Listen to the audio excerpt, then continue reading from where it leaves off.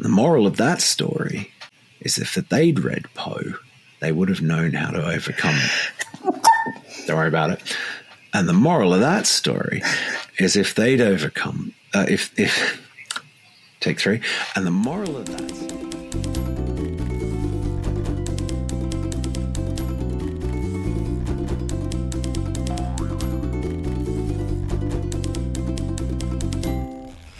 Good morning, everyone, and welcome to the Pleasure of the Text podcast, a shared imaginative space where readers and writers make meaning together. We're your hosts, Shannon and Gareth. Good morning, Shannon. Happy Good Friday. It is Good Friday. It's a great Friday. It's a great Friday. Great day to talk about book banning and book burning, is it not? I mean, it's a little cool today over here. The temperature has dropped. Yeah. You know, I'd chuck a few books on the fire, warm myself up. Yeah, well, I know Margaret Atwood, in protest against book burning and book ban, she made an anti-inflammable book of The Handmaid's Tale so no one could ever destroy her masterpiece. Yes, and she's not the first to do this. Isn't she? No. Well, I mean, okay, so it was, I don't know if it was Ray Bradbury's idea. We're going to talk about Ray Bradbury today. But Fahrenheit 451, there was a special edition that came wrapped in asbestos.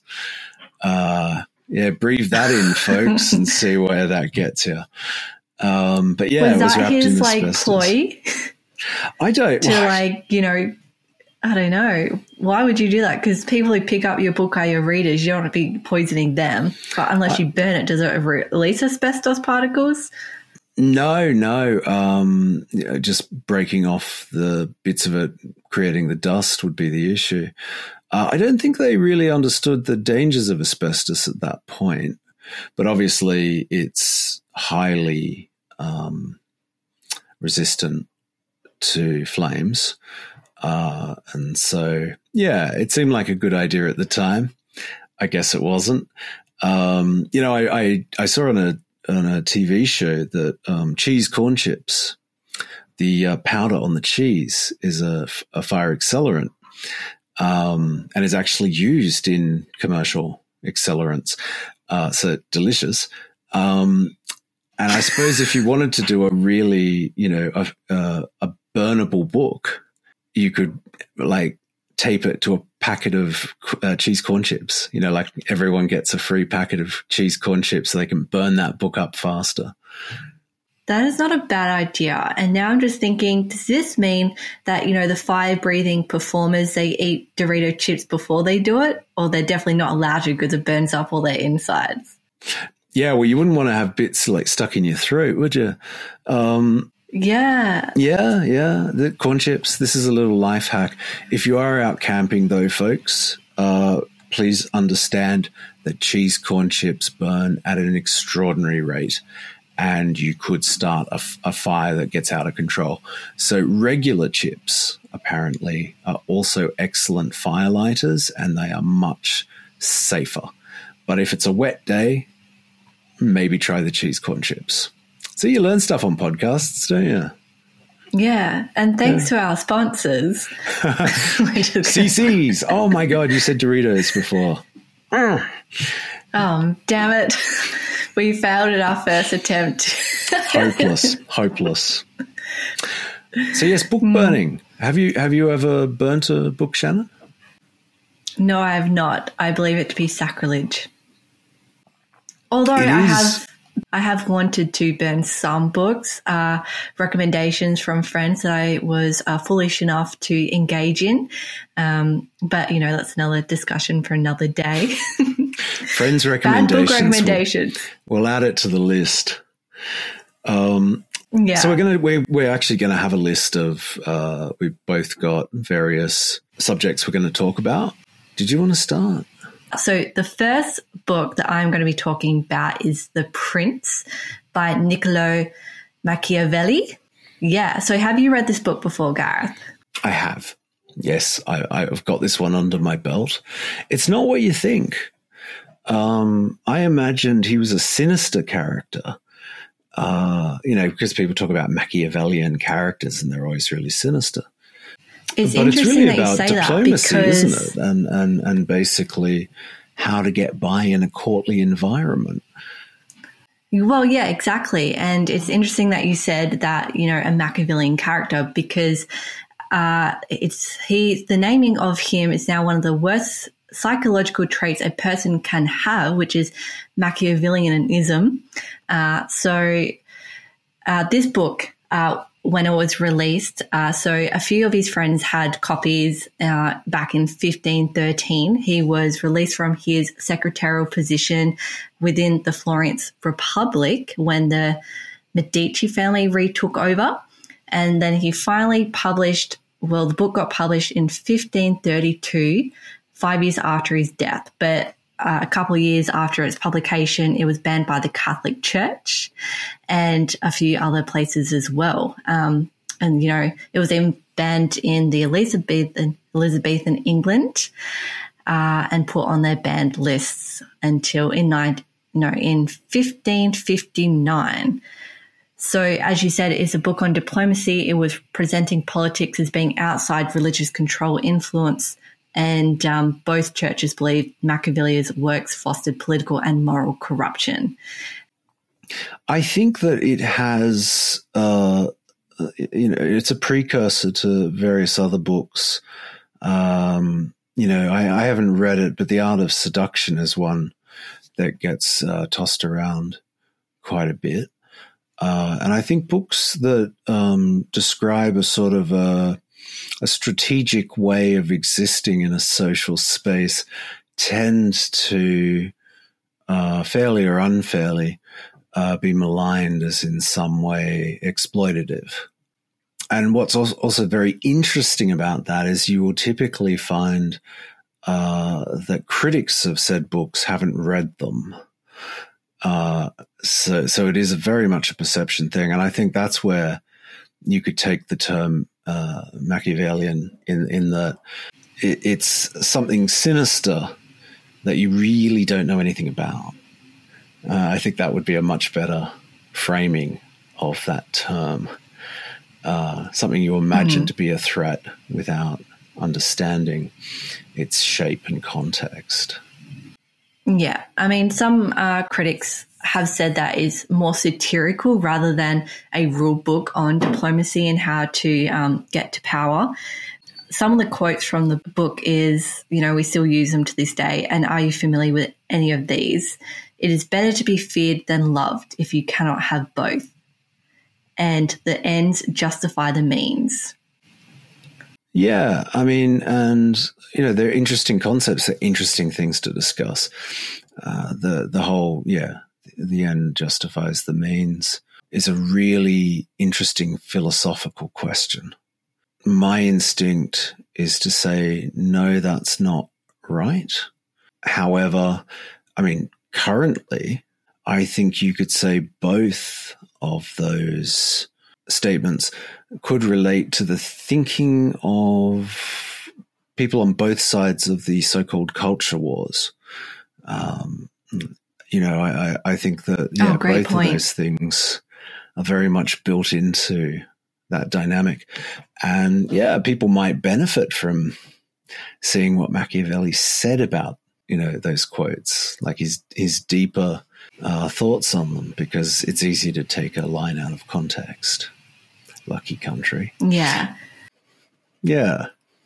And so I just want to mention this before passing on to you. Machiavelli not only influenced many of the great statesmen of his age, but was also one of the founding fathers of modern political thought, with Machiavelli urging rulers of the state to direct their own destiny and not depend on what fate or chance brings. I mean, you know, that final line, it makes you question why we would vilify this book. I mean, that line seems reasonable to me, not let fate or chance decide your fate. Yeah, absolutely. I think the critics of his book maybe had some agendas. You know, the Catholic Church possibly wouldn't want to have too many people understanding how to wield and manage power. I mean, I could be wrong about that. Who's to say? And, you know, kings and queens worried about people developing an awareness of how to navigate power as opposed to having it given to you by birth. I mean, possibly they found that idea problematic. Who's to say? So, yeah, I mean, I would recommend The Prince. I think it's a really good book. I enjoyed reading it. Yeah, and it's quite a small volume as well, about 123 pages from memory. No, it's nice and slim, and the language is accessible.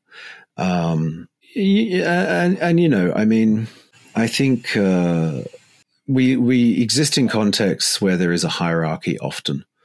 So something like The Prince can give you some insight into how to navigate your work situation, work politics, because there's a really similar, you know, it is very much like a monarchy, isn't it, in a company structure.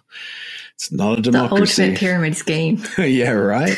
So, yeah, I think it's a very worthwhile book, but I can see why certain people might have wanted to ban it. So we're jumping over to me now, my first book. Yes, we are. I'm looking forward to this. I know you've got a list of strange and interesting books. Yeah, so you're doing the bans that we would understand to be bans, and I've been either doing books that were banned on strange terms, or were not banned in a traditional sense. So the first one is Matilda by Mary Shelley. So Mary Shelley wrote a lot as a young woman, but she only ever completed 2 works. Obviously Frankenstein, which she rewrote, 14 years after her original version was written, in 1818. And the year after she wrote that original version, she wrote a novelette, not a novella now, or a novel, but a novelette called Matilda. Now, you can take from that this is also a short read. It's under 20,000 words, a novelette. But what's interesting about Matilda, well, actually, there's a lot of things that are interesting about Matilda, but she wrote it in 1819. That's the best guess based on letters and such. It was published for the first time in 1959, which means that for 140 years, this book did not see publication and was, in a sense, banned by Shelley's father, William Godwin. The novelette is about a trio of characters. There's Matilda Woodville is a partner, and that character is very much an idealized Percy Shelley. And her father, in real life, there's very much a parallel to Matilda's father. The key point, of course, is that Matilda and her father have an incestuous relationship. So Shelley finished this book, sent it to her actual father, who tended to arrange publication for her, and he said, you know, I'm not into it, basically. He said it had its charms, but the subject matter was disgusting and detestable, quote. So, yeah, he hung on to the manuscript. He didn't return it. She only had 1 copy. She tried for some years to get it back from him, but he wouldn't have it. And then after they all died, it passed, bits of the manuscript passed to different people. So it was essentially scattered to the winds. And it took a long time to get the permissions and so forth to put it all back together again. So that, yeah, we have the finished piece. It should be said that it's highly unlikely that Mary and William Godwin were in an incestuous relationship. Incest was a very popular theme at the time. Both Shelleys were extremely interested in incest as a literary concept. And there's incest in Frankenstein. It's not a surprise. And in a sense, you could argue that in Frankenstein, Victor Frankenstein is in some ways William Godwin, and Mary Shelley is the monster, because he very much rejected his daughter, William Godwin, because she ran off with a poet. as you do. And so they always had a very fractious relationship. But yeah, this one was banned before it ever saw print. It was banned for 140 years. But we can read it now, and it's not as good as Frankenstein. But it is worth reading, and Shelley is a good writer. Yeah. Have you read Matilda? I have only read little bits of it, and only for this podcast. I bought myself a copy a month or two ago. I just saw it on the shelf and went, oh my, I'll grab this. Didn't know what it was. I think a lot of people sort of think of Mary Shelley as having only ever really written the one work. We also have in editions of Matilda, there are also copies of the first draft, the one that she actually hung on to, called Fields of Fancy, I believe. Fields of Fancy. And that was the first draft. So you can see the corrections she made, which I think is quite interesting. Yeah. Yeah. Yeah. Oh, that is interesting. So yeah, Matilda, that's my first entry into the banned books list. I don't think it's been banned subsequently. So that's good. Well, over to me. The second one is The Call of the Wild by Jack London.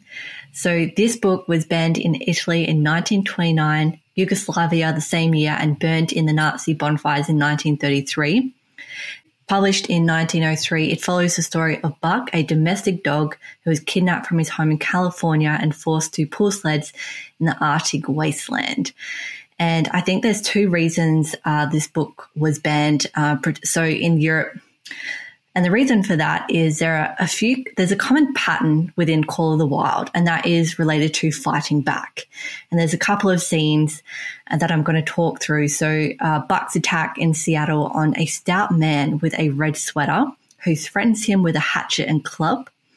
Then Buck has a rivalry with Spitz for the lead of the sled dog team and his eventual victory and deadly overthrow of the lead dog. His attack on the Yeehats in revenge for their murder of John Thornton, and his eventual life with the wolves as a free dog. And so for a sled dog, life in the Yukon means fighting for your position, sometimes your life, and it's a rule. So as per the law of club and fang, which is a cool concept. And so Buck quickly learns that he needs to protect himself if he wants to survive. And I think in a sense, Buck symbolizes the author himself. He even wrote in his essay, How I Became a Socialist, I was a rampant individualist. It was very natural. I was a winner. So during its banning times in Europe, totalitarian regimes were coming into power, and the messages of individualism within this book can be argued to be terrifying for those in power. Mussolini was rising to power in Italy during this time, and Alexander I in Yugoslavia as well. And then, of course, we had Hitler in Germany with the Nazi bonfires. The Call of Wild could inspire revolution and so was dismissed as too radical back then. And with its banning was a natural extension. So that was like the face of Europe at the time. Again, the totalitarian regimes coming in, and over back into the West in the US. The reasons that they wanted it banned was it was said that the book carried a tone of darkness, exploring mature themes of cruelty and violence, despite sometimes being misconstrued as a children's book because the main character was a dog. Furthermore, the real-life atrocities committed against the native tribes in the name of Manifest Destiny were thought of as just and honorable in the wake of the Great Indian Wars that wiped out the cultures across the United States.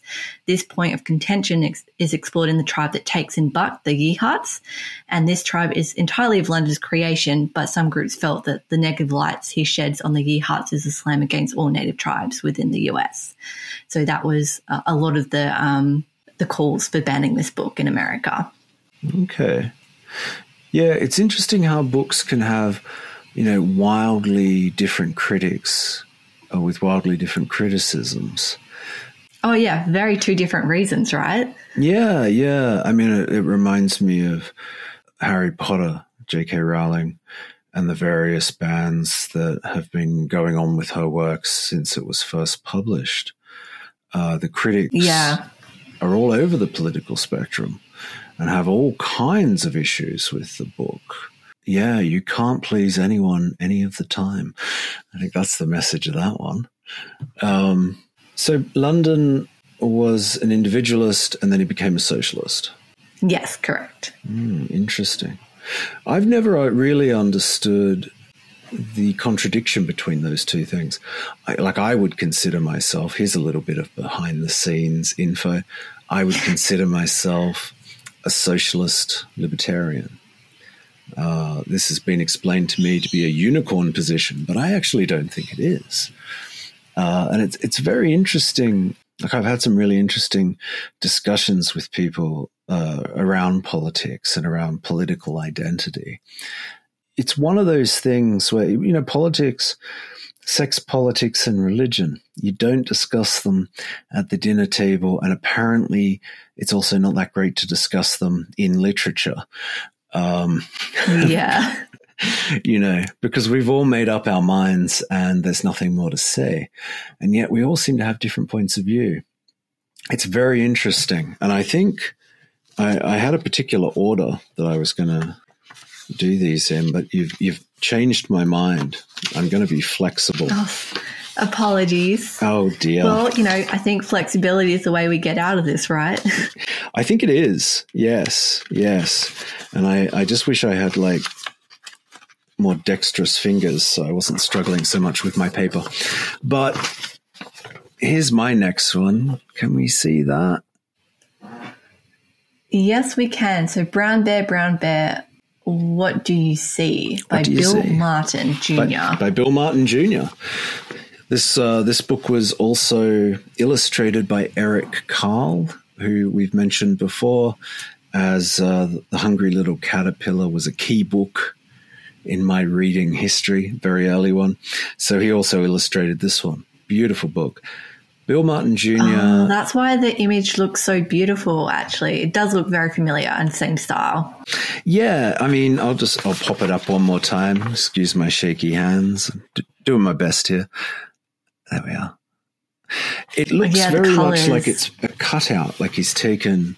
Yeah, he's cut out images and put them together, and may very well be what he's done. Bill Martin Jr., he's written a lot of books. I think one of them was about how to say the Pledge of Allegiance. Very controversial figure, as you can imagine. It's 300 kids' books. But he was banned. What year was he banned? Let's see if I can find this quickly. No, I can't, but let's not worry about that. He was banned relatively recently. I think it was about 2008, somewhere in that area. This was after he'd passed away. He passed away in the early 2000s, around 2003, 2004, I believe. Yes, but he was banned 20 basically. Years ago now. Yeah.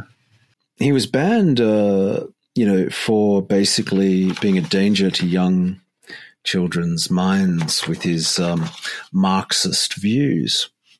And the reason this occurred is because an academic in America wrote a book called Ethical Marxism by Bill Martin. You would think that's a fairly reasonable thing for an academic to do, talk about Marxism. You know, academics do those sorts of things. So Bill Martin wrote Ethical Marxism, but Bill Martin is not related in any way to Bill Martin Jr. So essentially, I've got a little quote for you. This is from the Fort Worth Star-Telegraph. Quote, "In its haste to sort out the state's social studies curriculum standards this month, the State Board of Education tossed children's author Martin, who died in 2004, from a proposal for the third grade section. Board member Pat Hardy, R. Weatherford, who made the motion, cited books he had written for adults that contain, quote, very strong critiques of capitalism and the American system. The trouble is, the Bill Martin Jr., who wrote the Brown Bear series, never wrote anything political. The book on Marxism was written by Bill Martin, a philosophy professor at DePaul University in Chicago. So essentially they confused two people and banned all of Bill Martin Jr.'s books Isn't that an amazing example of what a blunt instrument book banning is, that they can't even get the right authors? Yeah. So I assume ethical Marxism was still on the reading list. Oh, yeah. I mean, they were all very embarrassed. They should also be embarrassed, even if Bill Martin and Bill Martin Jr. were the same person.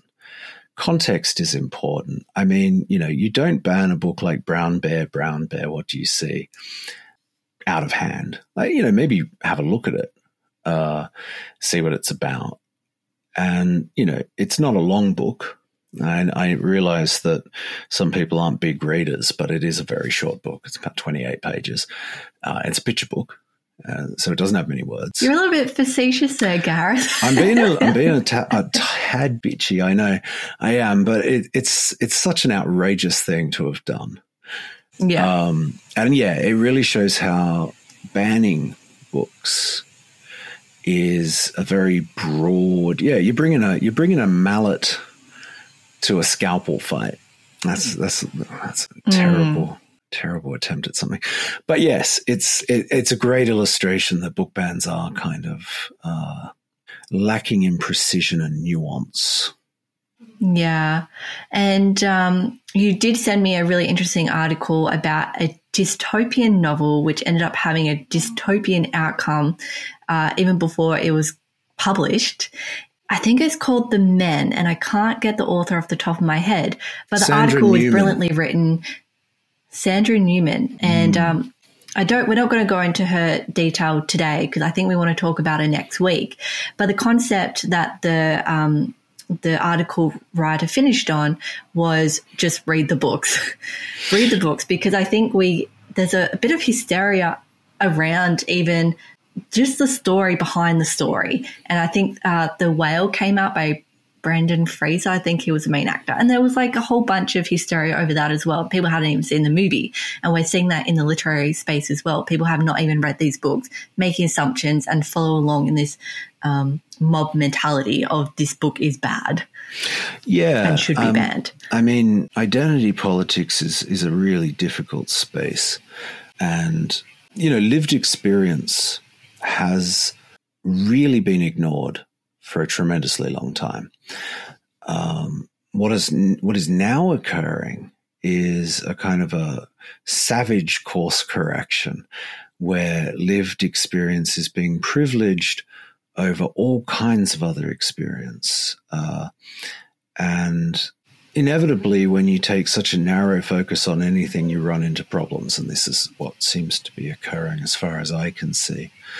It is a very nuanced thing, though. I can kind of relate at some of the time to what all sides are saying.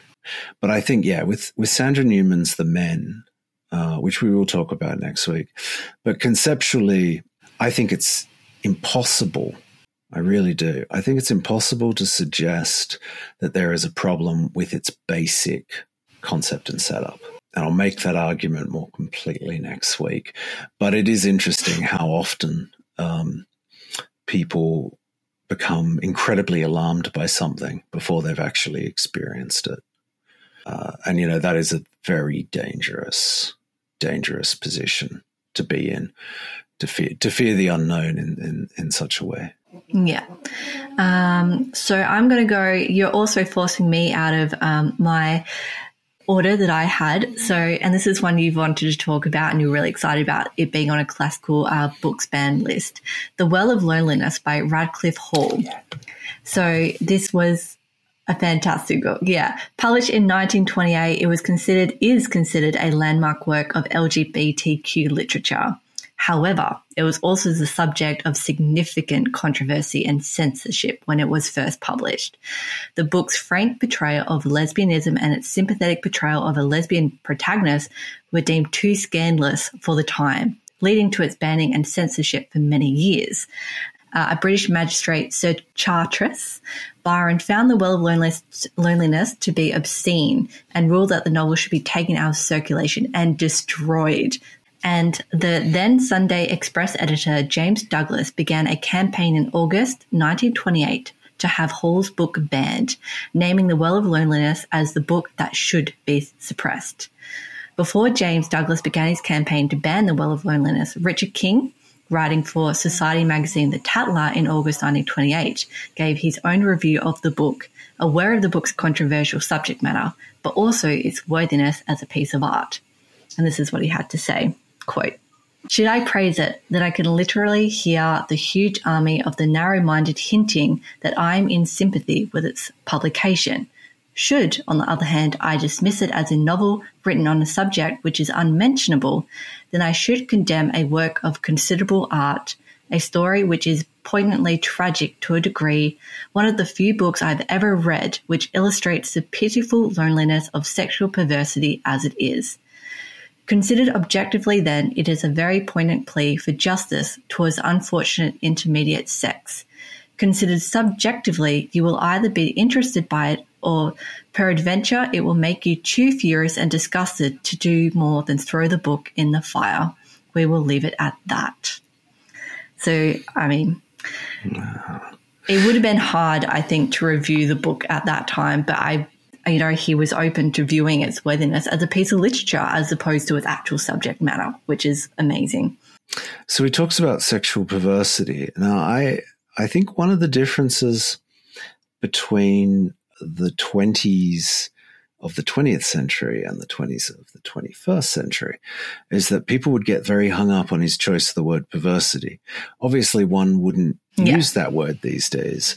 However, I think that the message there is extremely sympathetic and positive in a guarded kind of way.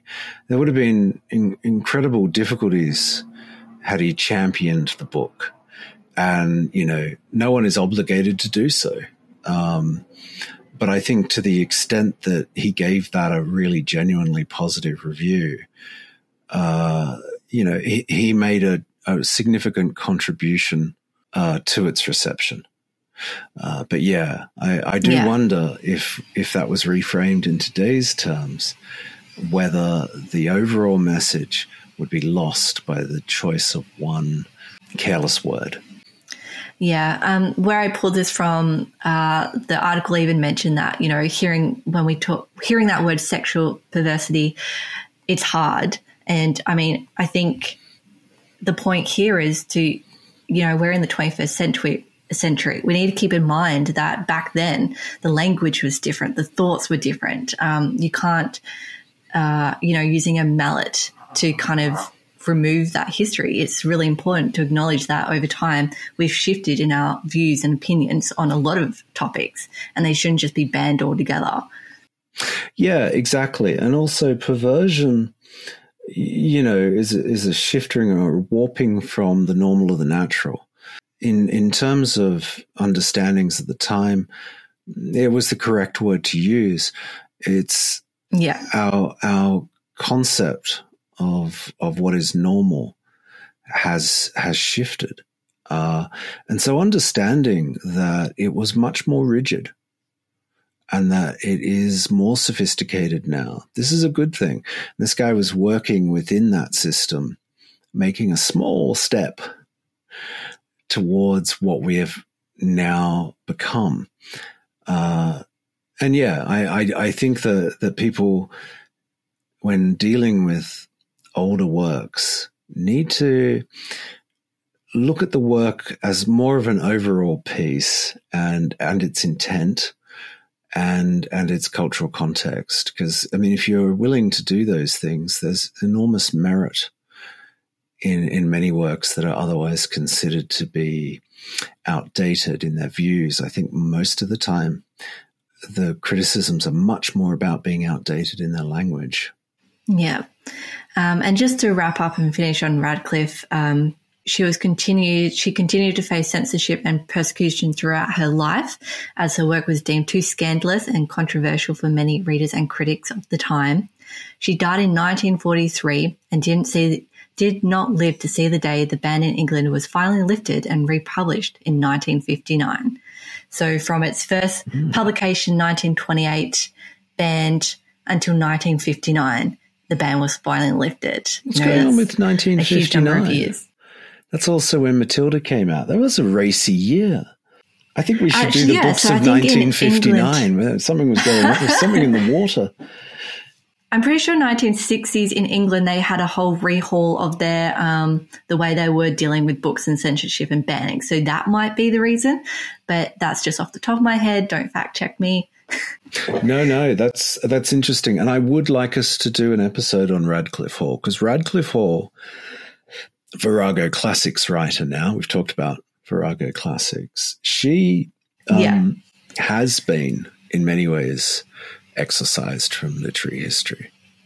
So I think it would be great for us to maybe do a review of a couple of her books or something. And I think that's a great idea. Yeah, and we mentioned her in our Women's Work podcast. Yeah. But I mean, not many, some of the other writers in the Virago Classics collection have fared better over the years than Radcliffe Hall, who really hasn't fared very well at all. So it'd be good to give her a big shout out, I think. Yeah. So 1960s, 100%. You say there was a bit of progress in England. What about Australia? Good old Australia. How were we going in the 1960s? Old Australia? We're a pretty progressive country, right? We were nailing it. Yeah. Let's reframe that word progressive, and you go the complete opposite there. And I did not know this until you raised it to my attention, but actually during most of the 20th century, Australia was one of the strictest censors in the Western world, which, was bizarre to me to hear. So we actually have a long and unsettling history of literary censorship and a tradition of prohibiting books which preceded Federation and continued up until 1970s. So, you mentioned 1959 being a big year for some of these books coming out. We didn't have the same advantage until the 1970s. Gosh. It is really interesting. So even books that were considered suitable reading in England, Europe, and America were frequently banned in Australia. And the Australian government can do this at two levels, at the federal level and the state level.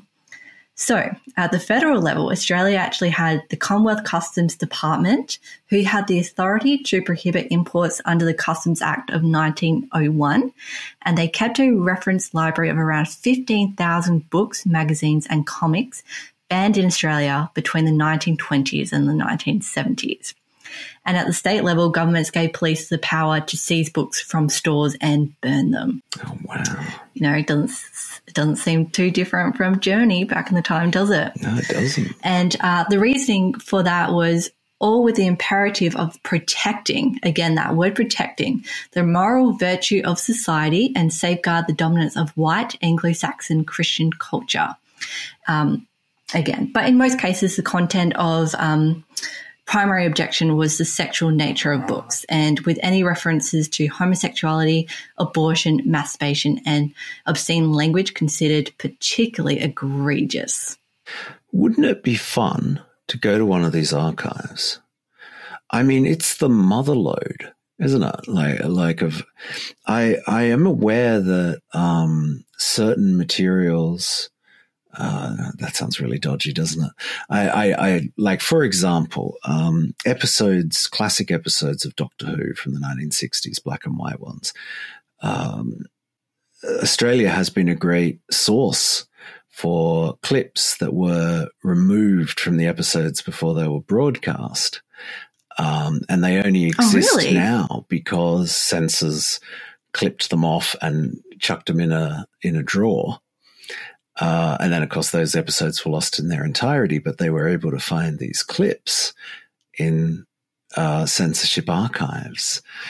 So they do have some use, but it would be fun to actually go to one of these. Like, I'd love to go to a censorship library and see all the wild and wacky things that got censored. I think they should get moving on that in Canberra. They should definitely build one. And we will come. They have built one in Canberra. Is it a public library for, I thought it was more like an archive that was not necessarily. accessible? They had an exhibition in Canberra back roughly 2012, I think the exhibition was, where they covered a lot of the titles and this information around what was banned.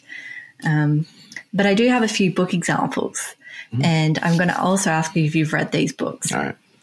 So first published in 1951, J.D. Salinger's classic novel Catcher in the Rye about adolescent angst had been freely circulating in Australia for some years when a clerk of the Customs Literary Censorship Section, so we actually even had a literary censorship section back then, seized an important copy for review. So he described it as extremely readable and punctuated with humour, pathos and wise commentaries on our society, but the clerk felt the novel contained enough indecent references to be considered a prohibited import. Okay, well, I ain't no phony. I've read that book. And would you agree with his statement? No. I mean, well, yes, it was a very entertaining book and it had a lot of really interesting insights. I don't remember it being especially unsettling or provocative. You know, I don't know what, maybe my standards are off. But I don't even recall it having particularly provocative material in it. I mean, it has some notoriety in that the individual who shot John Lennon was very influenced by it and was carrying a copy during his murder. But that's interesting. Yeah, it got a bit of notoriety from that. But no, I mean, I think it's a book. It's a book I would recommend to people. I very much recall enjoying it and being very struck. This concept of phonies is a really big part of that story, and it's interesting. I think it would really, particularly to the sort of the section of society that lives more online. Now, what's the character's name? Holden Caulfield, I think. He would be online. You know, he'd be on Discord, I think, were he a real person alive today. But yes, no, I would totally recommend that to people. Definitely don't ban that one. Yeah. And so, interestingly, the Customs Department could ban books based on 3 pieces of legislation. I'm not going to mention the names, but they could ban for blasphemous, indecent, or obscene works. They could ban for literature unduly emphasizing matters of sex or crime or calculated to encourage depravity. Or they could ban seditious publications. And typically when a clerk wanted to ban a work, they had to refer it to the Literary Censorship Board, but this guy did not. And he just decided off his own moral backbone that this was a bad book and it was banned. And then the Customs Department added the novel to the list of banned books on the 21st of August, 1956. Then, in September 1957, it was revealed that a copy of the novel donated by the United States ambassador as an example of his country's literature had been removed from the Parliamentary Library. You know, that's starting to sound a bit, 1984 there. That's awkward, isn't it? Yeah. And then it is very awkward. And then widespread protests in the press declared the ban a national embarrassment and criticised the censorship regime. The Literary Censorship Board reviewed the novel in October and had no hesitation in recommending release. Yeah, I mean, I agree with them. Like, I really can't imagine what the controversy was. Yeah. I mean, I guess this is why you don't leave it up to one person of dubious taste to make these decisions for the rest of us. Yeah. Interesting. Yeah. And I was reading a PEN article. So PEN is the group who are against censorship and banning of books in America.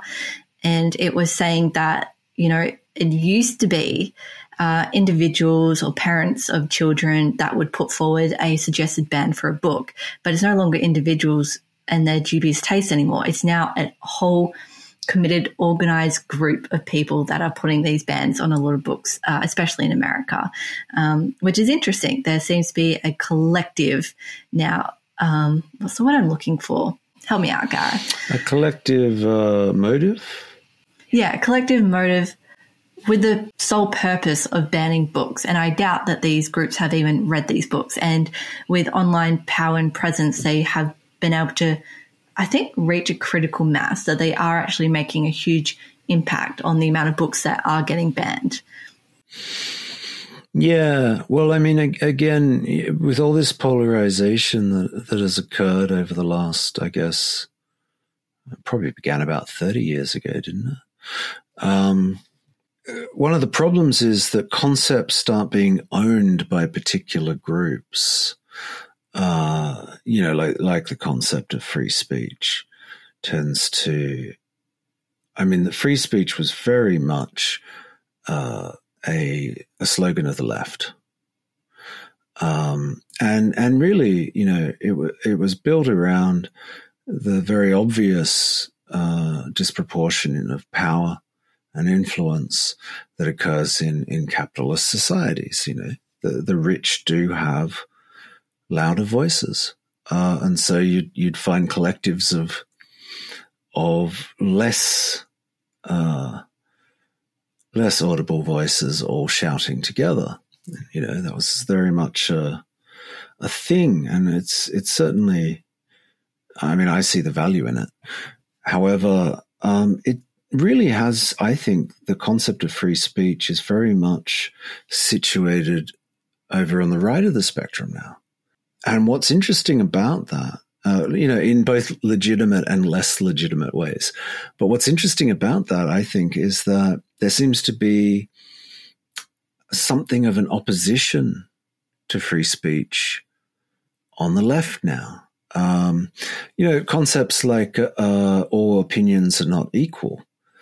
I just find that a scandalous statement because, an opinion is an opinion. I really think they are absolutely all equal and possibly all worthless, because basically what gives something value, surely, are facts. An opinion starts to mean something when it's based on something.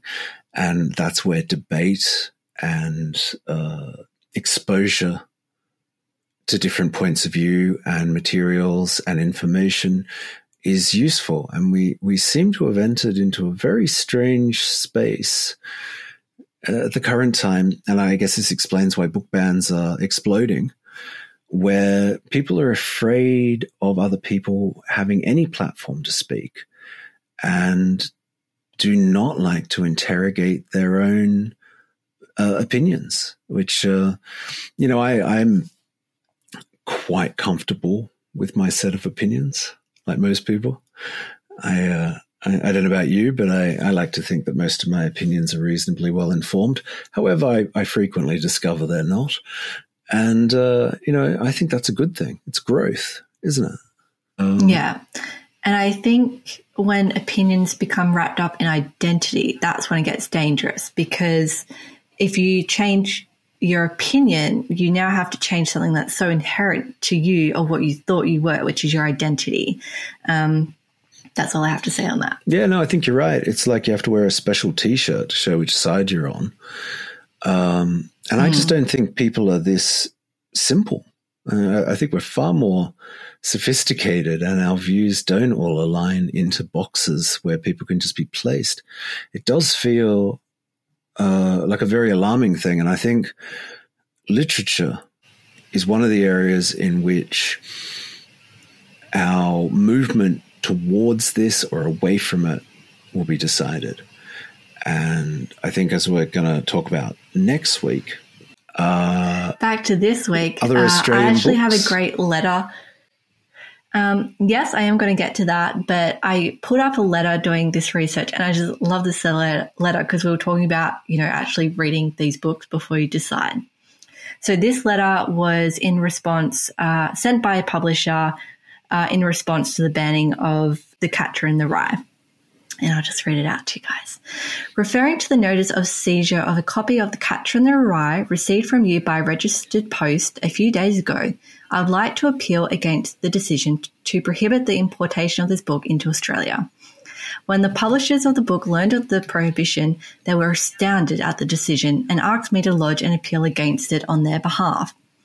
The author is very highly regarded in literary circles in America and England, and though his books have had a comparatively small sale in this country, the demand comes from literary quarters and not from those usually seeking pornographic reading matter. The fact that the book has been in circulation here for about 5 years without arousing any non-literary interest shows that its pornographic appeal, if any, has not been commercialized. I haven't read it. Yours faithfully. I just think it's great that he's even acknowledged, look, I think this, but I haven't read it, just putting it out there. Yeah, I mean, but it is an evidence-based letter, isn't it? Like, this person has done a bit of their due diligence and actually has a position on it based on some kind of empirical data. It's always nice to see. Yeah. Yeah. And so the scandal of the banning of The Catcher in the Rye provoked from the first major review of Customs Censorship Administration to ensure all literary works would be forwarded to the Literary Censorship Board from then on, because again, the clerk just decided, I don't like this book, and banned it. And other titles under scrutiny by Customs. One of the most provocative and radical novels of the 20th century, first published in 1959, that's that year again, The Naked Lunch by William Burroughs, which provides a fractured account of American homosexual and drug cultures in the 1950s, was banned as hardcore pornography by Customs after an imported copy was seized at Port Adelaide in February 1960. After applications for its release by the members of the public in 1963 and 1967, the National Literary Board of Review on both occasions unanimously agreed to retain the ban. Goodness. Now, have you read The Naked Lunch? Yes, The Naked Lunch. Yes, I have read The Naked Lunch. It's trippy. Would you say it's hardcore pornography? No, I really wouldn't. Again, though, I mean, you got to put it into the context of the time. I think that what we consider to be hardcore pornography now is very different to what we thought hardcore pornography was even 20 years ago. We've sort of, the dial has moved. No, it's a very good book, The Naked Lunch. It's his signature book, and it's pretty weird. I think it got very much picked up by the sort of psychedelics in the late 60s. People were kind of really into The Naked Lunch, and woofing this and chuffing that. And I think it's a book. I mean, the stuff like On the Road by Jack Kerouac and books like that perhaps get slightly more attention in terms of that period of literature. But I really think The Naked Lunch was one of the really, really groundbreaking books of the 1950s. So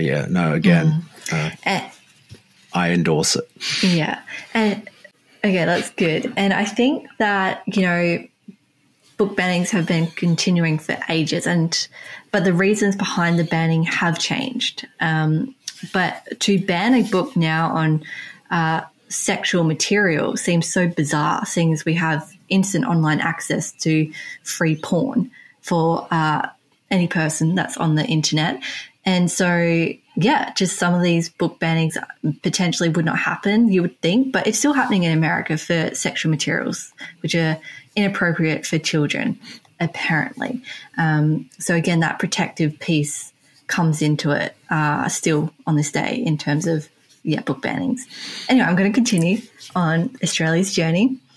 James Baldwin's provocative novel, Another Country, which explores interracial relationships in the United States in the mid-1950s, quickly became a bestseller after it was published in 1962. In August that year, Customs seized an imported copy of the book for examination and, without the advice of the Literary Censorship Board, again, deemed it a prohibited import 6 months later. The Literary Censorship Board reported on the novel in May 1963. Although they agreed the author was one of America's leading writers, his novel was continually smeared with indecent, offensive, and dirty epithets and allusions. However, the board believed that Baldwin had a message and a reasoned point of view on race relations. It recommended the novel not be banned completely, but made available to the serious-minded student or reader.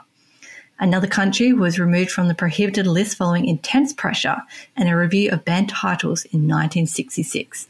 So still, 1966, Australia is quite heavily censoring a lot of literary works coming into the country. Yes. And yeah, Another Country is one of those books you really need to read before you die. It's on that list. I'm going to just be honest. I haven't read it. I've always meant to read it. I've got a copy on my shelf.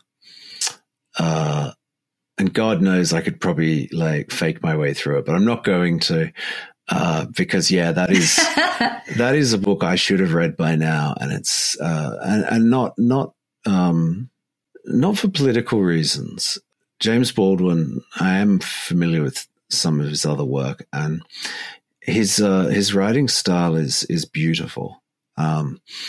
So, it's fun to talk about politics here, but our focus is literature and purely on literary terms.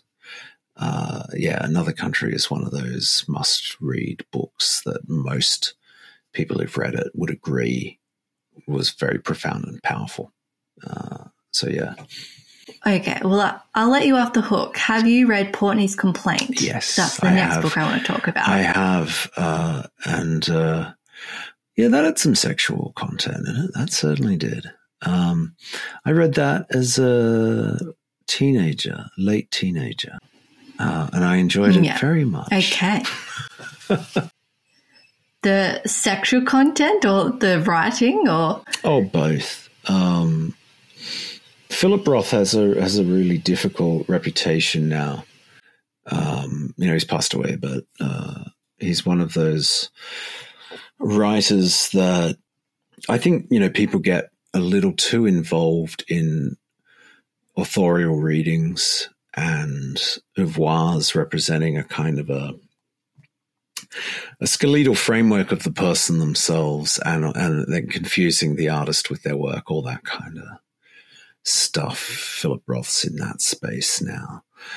But I think, I've read a couple of his books, or 3 or 4 actually, but for me, Portnoy's Complaint was the one that stood out. Yeah.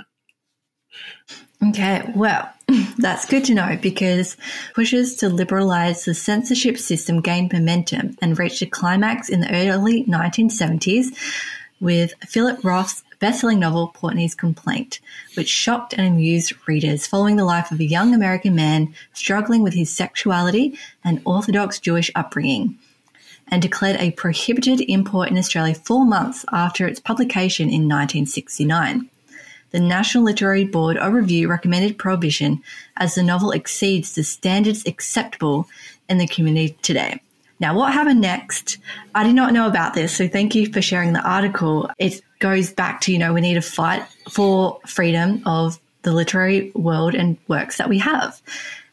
So this is the story. Risking fines and imprisonment, 3 men from Penguin Books, Managing Director John Michie, Finance Director Peter Froelich, and Editor John Hooker resolved to smuggle copies of Portney's Complaint into Australia and publish them. The men believed the book to be of profound literary merit and the censorship system nonsensical and outdated. In July 1970, after successfully smuggling copies of Portney's Complaint into Australia, Penguin was able to print 75,000 copies in Sydney and ship them to wholesalers and bookstores around the country. Eager readers stormed bookstores to get their hands on the converted and illicit novel that had taken the world by storm.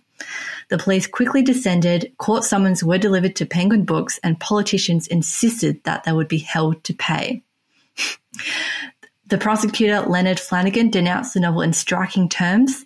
When taken as a whole, it is lewd, he declared. As to a large part of it, it is absolutely disgusting, both in the sexual and other sense, and the content of the book as a whole offends against the ordinary standards of the average person in the community today, the ordinary average person's standard of decency. Ultimately, Ultimately, Penguin Books was only convicted of breaching censorship laws in Victoria and fined $104.50. The Whitlam government eventually dismantled the censorship system and introduced a classification code in its place. And now this novel was the last work of fiction taken to court in Australia. And we finally had the dismantling of our censorship board. Fantastic. Yeah. Penguin, eh? That was a brave and principled stance from them. We'll next week we'll talk about whether they're managing to continue that tradition. That's really inspiring, isn't it? I'm looking forward to it. Yeah, it should be. It should be fiery, all right. Haha.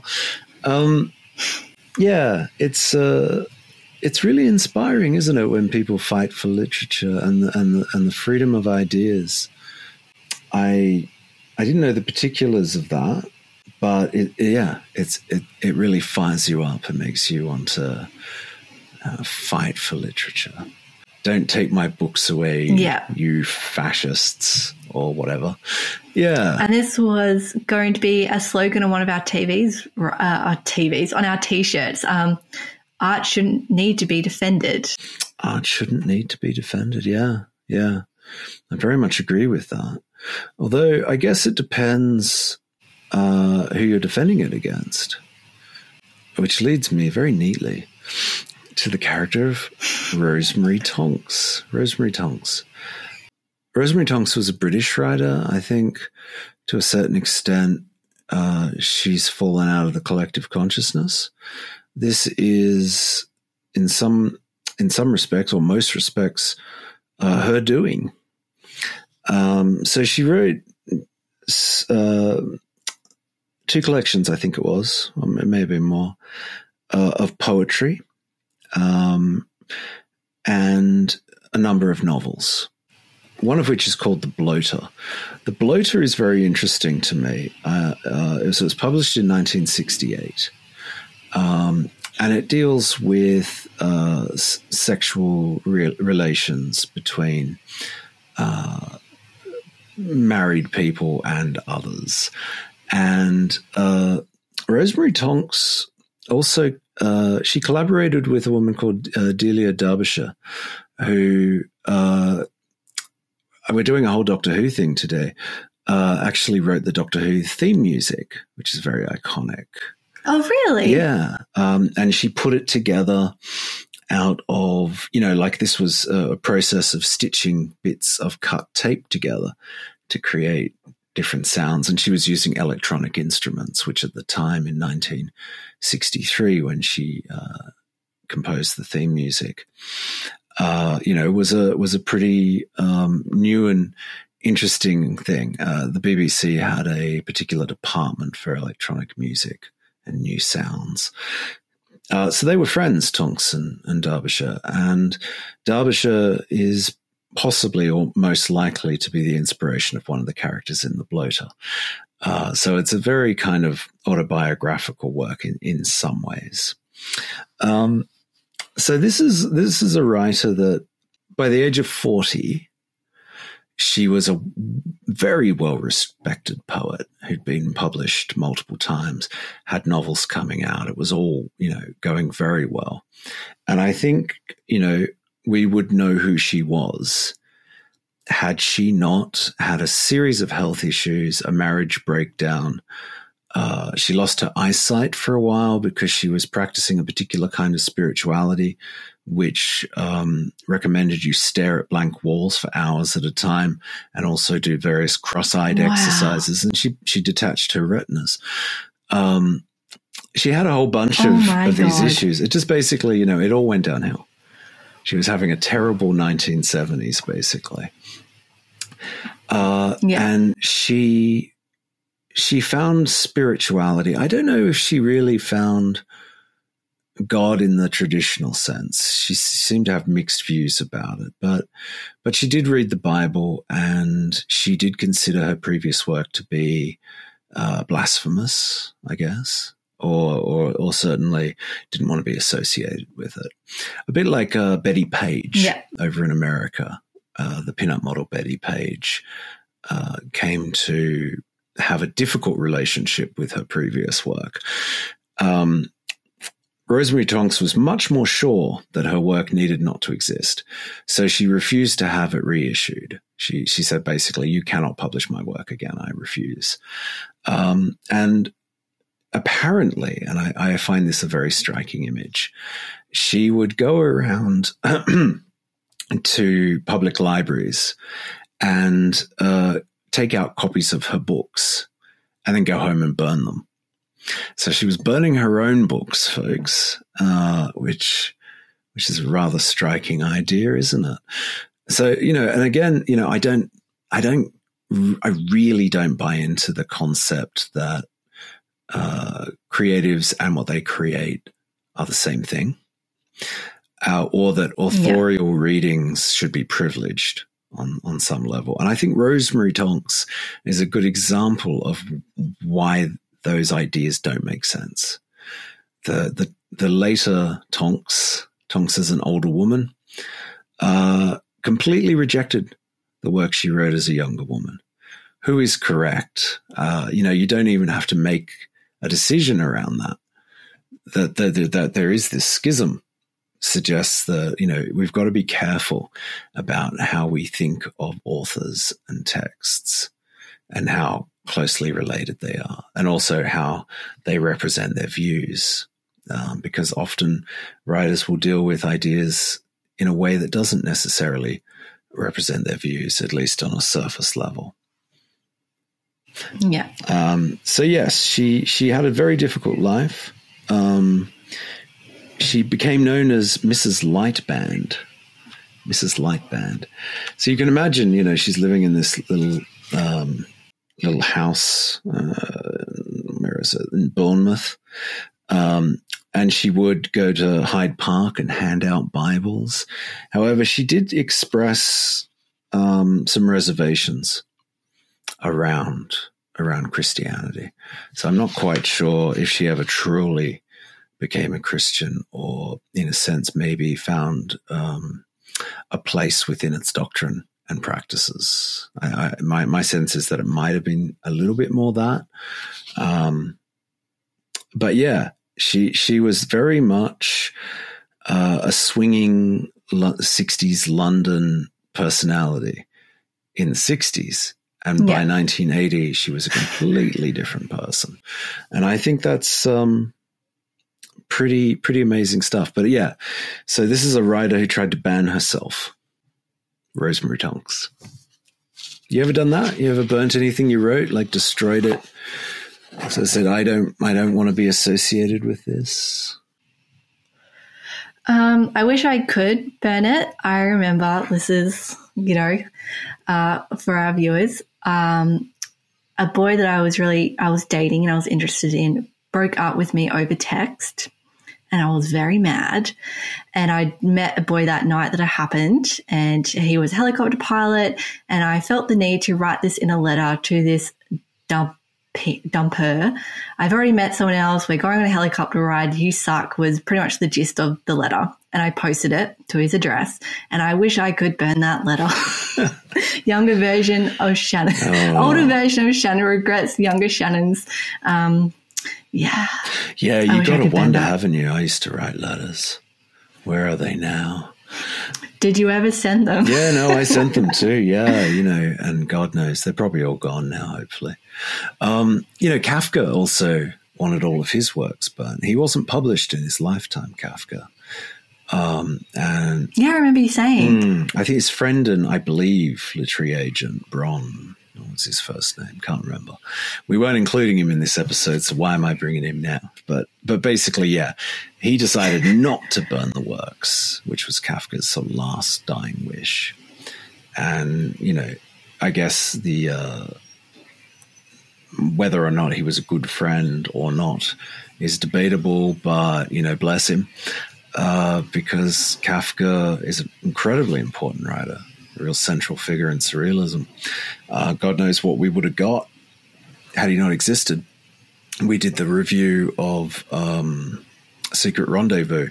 Kobo Abe. That book wouldn't have existed without Kafka. So he certainly made some significant contributions. And Proust too. Proust didn't burn his works, but he burnt his notes.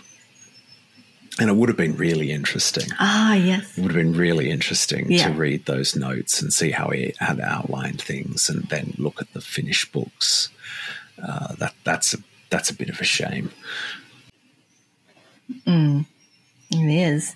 And I reckon a lot of people would have wanted to burn this book, and I think this might be the last one I want to bring up. Lolita by Vladimir Nabokov. Arguably the most controversial novel of the 20th century, Lolita explores the relationship between an unsettling yet intelligent pedophile and his young nymphet as their lives become increasingly intertwined over the span of 5 years. This storyline is extremely unconventional, bizarre, and downright sickening, but at the same time, the words written by Vladimir Nabokov are rendered in the beautiful and elegant prose. Forbidden love and the desire for objects one cannot have fuel this passionate but ultimately one-sided love story. The main character, Humbert Humbert, is a scholar from Europe who develops a fetish for young girls after his childhood love, Annabelle Lee, dies suddenly before the two can consummate their love. Consequently, Humbert is obsessed with finding young, honey-skinned girls with soft down on their arms in order to fulfill his primal desires. The sentence of the book sums up Humbert's instant love affair with this girl of 12. Lolita, light of my life, fire of my loins, my sin, my soul. So the story behind this book, when he finished it in 1953, he struggled to find a publisher in the US due to the book's theme of pedophilia, and it was rejected by all the big houses, including Viking, where the editor Pascal Covici said, anyone who published it risked being jailed or fined. Nabokov then had to go to the French firm Olympia Press, which was a firm better known for publishing pornographic pulp. But on its launch in 1955, France became the first in a line of countries to ban Lolita, followed by Argentina, New Zealand, South Africa, and Australia, where censors kept it out of the country until 1965. A heated debate in Westminster saw all copies seized by customs until 1959, when it was finally published in the UK. But so strong was the condemnation that its publisher, the Conservative MP Nigel Nicholson, was forced to step down from his post. So Lolita was banned in France from 1956 to 1959, in England from 1955 to 59, Argentina 1959, and New Zealand in 1960. In 1958, Orville Prescott wrote in the New York Times that these acts of censorship actually led to its American publication being preceded by a fanfare of publicity. Prescott noted, Mr. Nabokov is particularly lucky because his book was not censored in the US but in France of all places. What more could he hope for? Yeah, I mean, there's a real truth to that, isn't there? It does. Oh, indeed. I mean, since he was attacked, Salman Rushdie's Satanic Verses, the sales have skyrocketed since his attack. And it's, again, I think book bans and fatwas and other attempts to silence artistic voices tend to backfire in one way or another. Because we're basically saying that banning a book has the opposite effect. It makes it more intriguing, that taboo of not being able to get your hands on it. And so Margaret Atwood wrote an article for The Atlantic, and I'm not going to go into depth, but just the title and the subtitle that she's chosen, I think really elucidates this idea. Go ahead and ban my book. That's the title. And the subtitle is, to those who seek to stop young people from reading The Handmaid's Tale, good luck with that. It'll only make them want to read it more. Yeah. And right. And to highlight that point, the banning of books prevents conversations. That's, it's, I think it was Heinrich Himmler, a Jewish author. He made a play and he wrote this quote, when you burn books, you then burn people. And this was a huge slogan during the Jewish book burnings. And I think you are injuring people when you ban books. You're injuring the ability to have cordial conversations and having a different point of view presented to you or to any people that pick up these books and read them. If you are not reading, you are not developing empathy for other people and other people's lived experiences. Yeah, because our own lived experiences are limited. 100%. It's similar to the idea of people writing outside their lived experience. There are multiple questions around that and multiple sensitivities. But imaginative spaces are where discussions can really begin. And that's something I think everyone could try a little harder to embrace. So I've read Lolita. I've only started the Satanic Verses, alas. But I have read the next book, which is Where's Wally? Can you see that at all? I've read this book. I like to think I'm well read. Also known as Where's Waldo in America. Now, obviously, we have high production values on this podcast. You can see the graphic that I've put up. You may not be able to see Wally/Waldo in this picture. And it's the nature of these books. I can see a whole bunch of pixels. Yeah, I mean, that's all I've got for you. It's a beach scene. Now, during the 90s, the Where's Wally series was some of the most banned books in America. Which is quite astounding, isn't it? No way. Yeah, you wouldn't think that would be a thing. So yeah, what is it? It was in the ALA's top 100 banned books list. Now, the issue with that particular picture that I showed you, let me show you a close-up. Let's see if you can see this one. Can you see that lady there? Oh, yeah, I can definitely see it. A boy has touched her with someone poking her with ice cream, and she's topless, isn't she? An ice cream. Very shocking. Free the nipple, as they say. Okay, so that was the problem. A librarian, I think it was, noticed this image. It sounds like she was trying to find Waldo and failed and instead found the free nipple. She found the nipple, and the sand with the little dots she interpreted as erect nipples, suggesting some sort of pleasure going on. It's a stretch, isn't it? I mean, you look at those Where's Wally pictures, and they're very small. And I mean, I would have said that was a grain of sand, not a nipple indentation, but definitely she's not wearing a top. The image also caused problems for another reason. Let's see if you can see there. Can you see the other problem? I can just see the outline of a male crotch. Yeah, well, it's actually in the top left. You have two gentlemen, different skin colors, entwined, seemingly falling over each other. This was seen to suggest a homoerotic scenario, which obviously is, deeply offensive, and even more so because of the racial mix. I mean, what are we telling these young kids here? Are we saying that they can mix with other races now? Is this acceptable? What's going on? So, yeah, I mean, Was this in 1990s? This was, I think it was, it was in relation to the 87 edition. It was corrected in 94. So it was somewhere between those years. You can't get the naughty version anymore. I believe that the entangled men remain entangled, which is nice. That's good.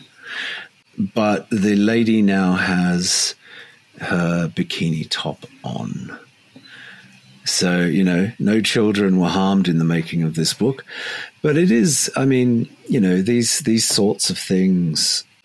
I read an article on this in relation to Banned Books Awareness Week, and the author made the point that, well, I'll quote it. So censorship efforts are no longer just a matter of picking words and phrases out of context from these books. Some people are quite literally taking a magnifying glass and trying to find anything of offense to complain about. And I think, again, I thought this was a wonderful illustration. You could look at that picture for years and not notice the topless bather. I think it's a disturbingly homophobic impulse to look at two people of different races touching each other, in an incidental way. They've clearly tumbled over each other, and to read something homoerotic in that, and even if they are indeed partners. Even in the late 80s, early 90s, it's quite scandalous, I think, that someone would suggest that is objectionable when they are not doing anything that you would typically regard as sexual. So, that's there are other instances in the Where's Wally collection. There's one where a man is walked in on. He's in a tent. This is in a camping scene. He clearly doesn't have his pants on, so he's covering himself up. You can't see anything. Later on, he had underwear inserted, big baggy undies, so that we could see that what he was covering up was his undies, not what goes under them. Pretty mindless stuff, isn't it? It's interesting. We've just the kids' books alone show it's a blunt instrument. And people are, really pulling out their magnifying glasses to find reasons to ban this terrible, terrible children's book, Where's Wally /Waldo. All in the name of protecting the moral virtue of society. And children in particular, yeah. It's quite an insult, I think, to young people, personally. I agree.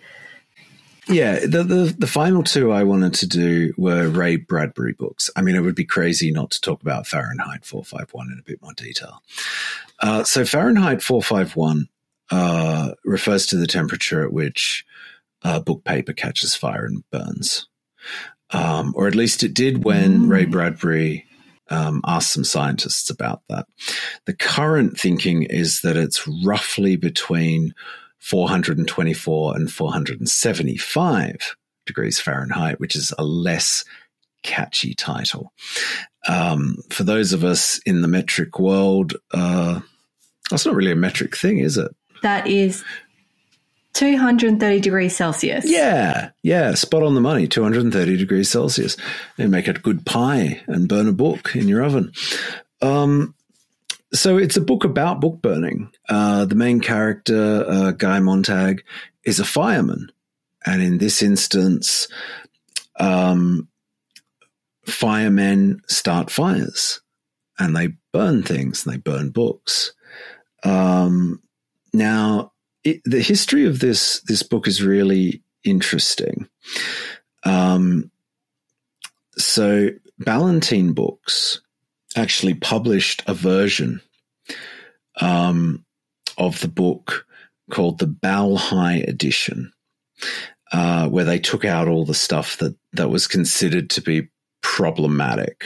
So this was the Balhae edition. One of his other books actually was given to high schoolers with little black bars over the words that were not acceptable. But this one was edited. This sounds familiar, doesn't it? It was edited by the publisher for Ballantine High School by Ballantine Books. Is that a coincidence?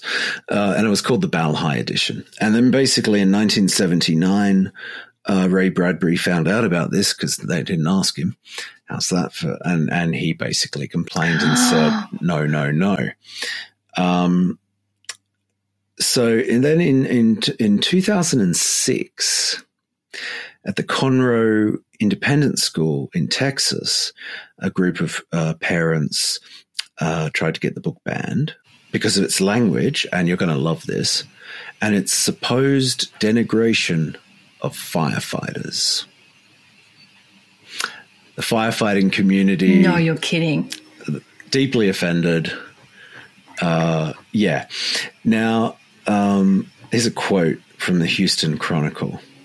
"It's just all kinds of filth," said parent Alton Verm. "I want to get the book taken out of the class." He hadn't read the book, though. Now... Can I jump in here? Yeah. With one of the books I was going to mention, and it's a funny reason for its banning as well, Alice's Adventures in Wonderland by Lewis Carroll. Finally, the book was banned in some places due to its use of language and wordplay. Carroll was known for his inventive use of language, but some readers and educators have argued that this could be confusing or frustrating for young readers who are still developing their language skills. Yeah, I mean, because it wouldn't help to develop them, would it, right? No. It's absolutely bonkers. So Bradbury, I think, would have agreed that, like, you know, challenging people is important, challenging kids too. He also had another book banned called The Martian Chronicles. And The Martian Chronicles is a fix-up novel. I don't know if you know what a fix-up novel is. It's not a term you hear a lot. It's basically a collection of short stories that have been put together as if they're a novel. Now, recently, I was reading a book called They by Kay Dick. That is also a fix-up novel. So it's all set in the same place or in the same narrative context, but often every story features different characters. Every chapter is a different story. Okay. And The Martian Chronicles is really a collection of short stories because they were published in pulp magazines and so forth. There are reasons to find it problematic in the sense that the book deals with issues of racism, I think, in a sympathetic way, but perhaps you've got to remember that this book, written in the 40s and 50s, holds a mirror up to that society. And Bradbury is not, 80 years ahead of his time. So whilst he is critiquing racism, in some ways his own approach is racist too. His treatment of women is also problematic. But again, the thing about science fiction, American science fiction, is that they're frontier stories. This was something that Stanislaw Lem found very irritating about American science fiction at that time. So it's these intrepid male explorers, racing out and conquering new lands, and it's a real frontier thing. And the women in those contexts are not treated particularly well. So The Martian Chronicles is very much a satire of those things. And so, women are really given a minority place. And there is a suggestion that the frontier women in this space context will be prostitutes, probably, as many of them were, when the American frontier was, So, it's a book that will strike up some conversations, but it is also,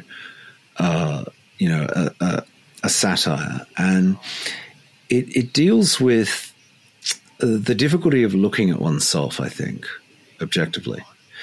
And there's a theme in Bradbury's writing. So one of the stories in this Martian Chronicles collection is called Usher, and it's a nod to Edgar Allan Poe, The House of Usher. And basically, a character builds a series of traps, a house of death, for the moral climate authorities. These are people who outlaw any kind of fantasy or escapism or fiction, essentially. It's not good.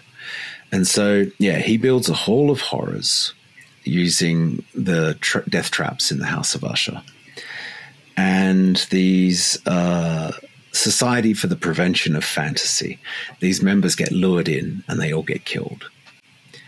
The moral of that story is that if they'd read Poe, which they banned, they would have known how to overcome these traps.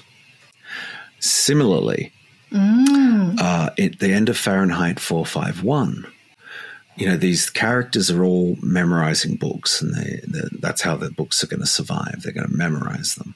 Similar thing happens in They by Kay Dick, another great women writer lost to history. At the end of Fahrenheit 451, the leader of this sort of group of exiles talks about the phoenix and how the phoenix dies, is reborn in flames, and dies again. It's reborn in flames and dies again. And he's saying that he says that this perpetual movement is very similar to humankind. But we have one great advantage. We can be aware of what has occurred and change the cycle. And that's a really important message. And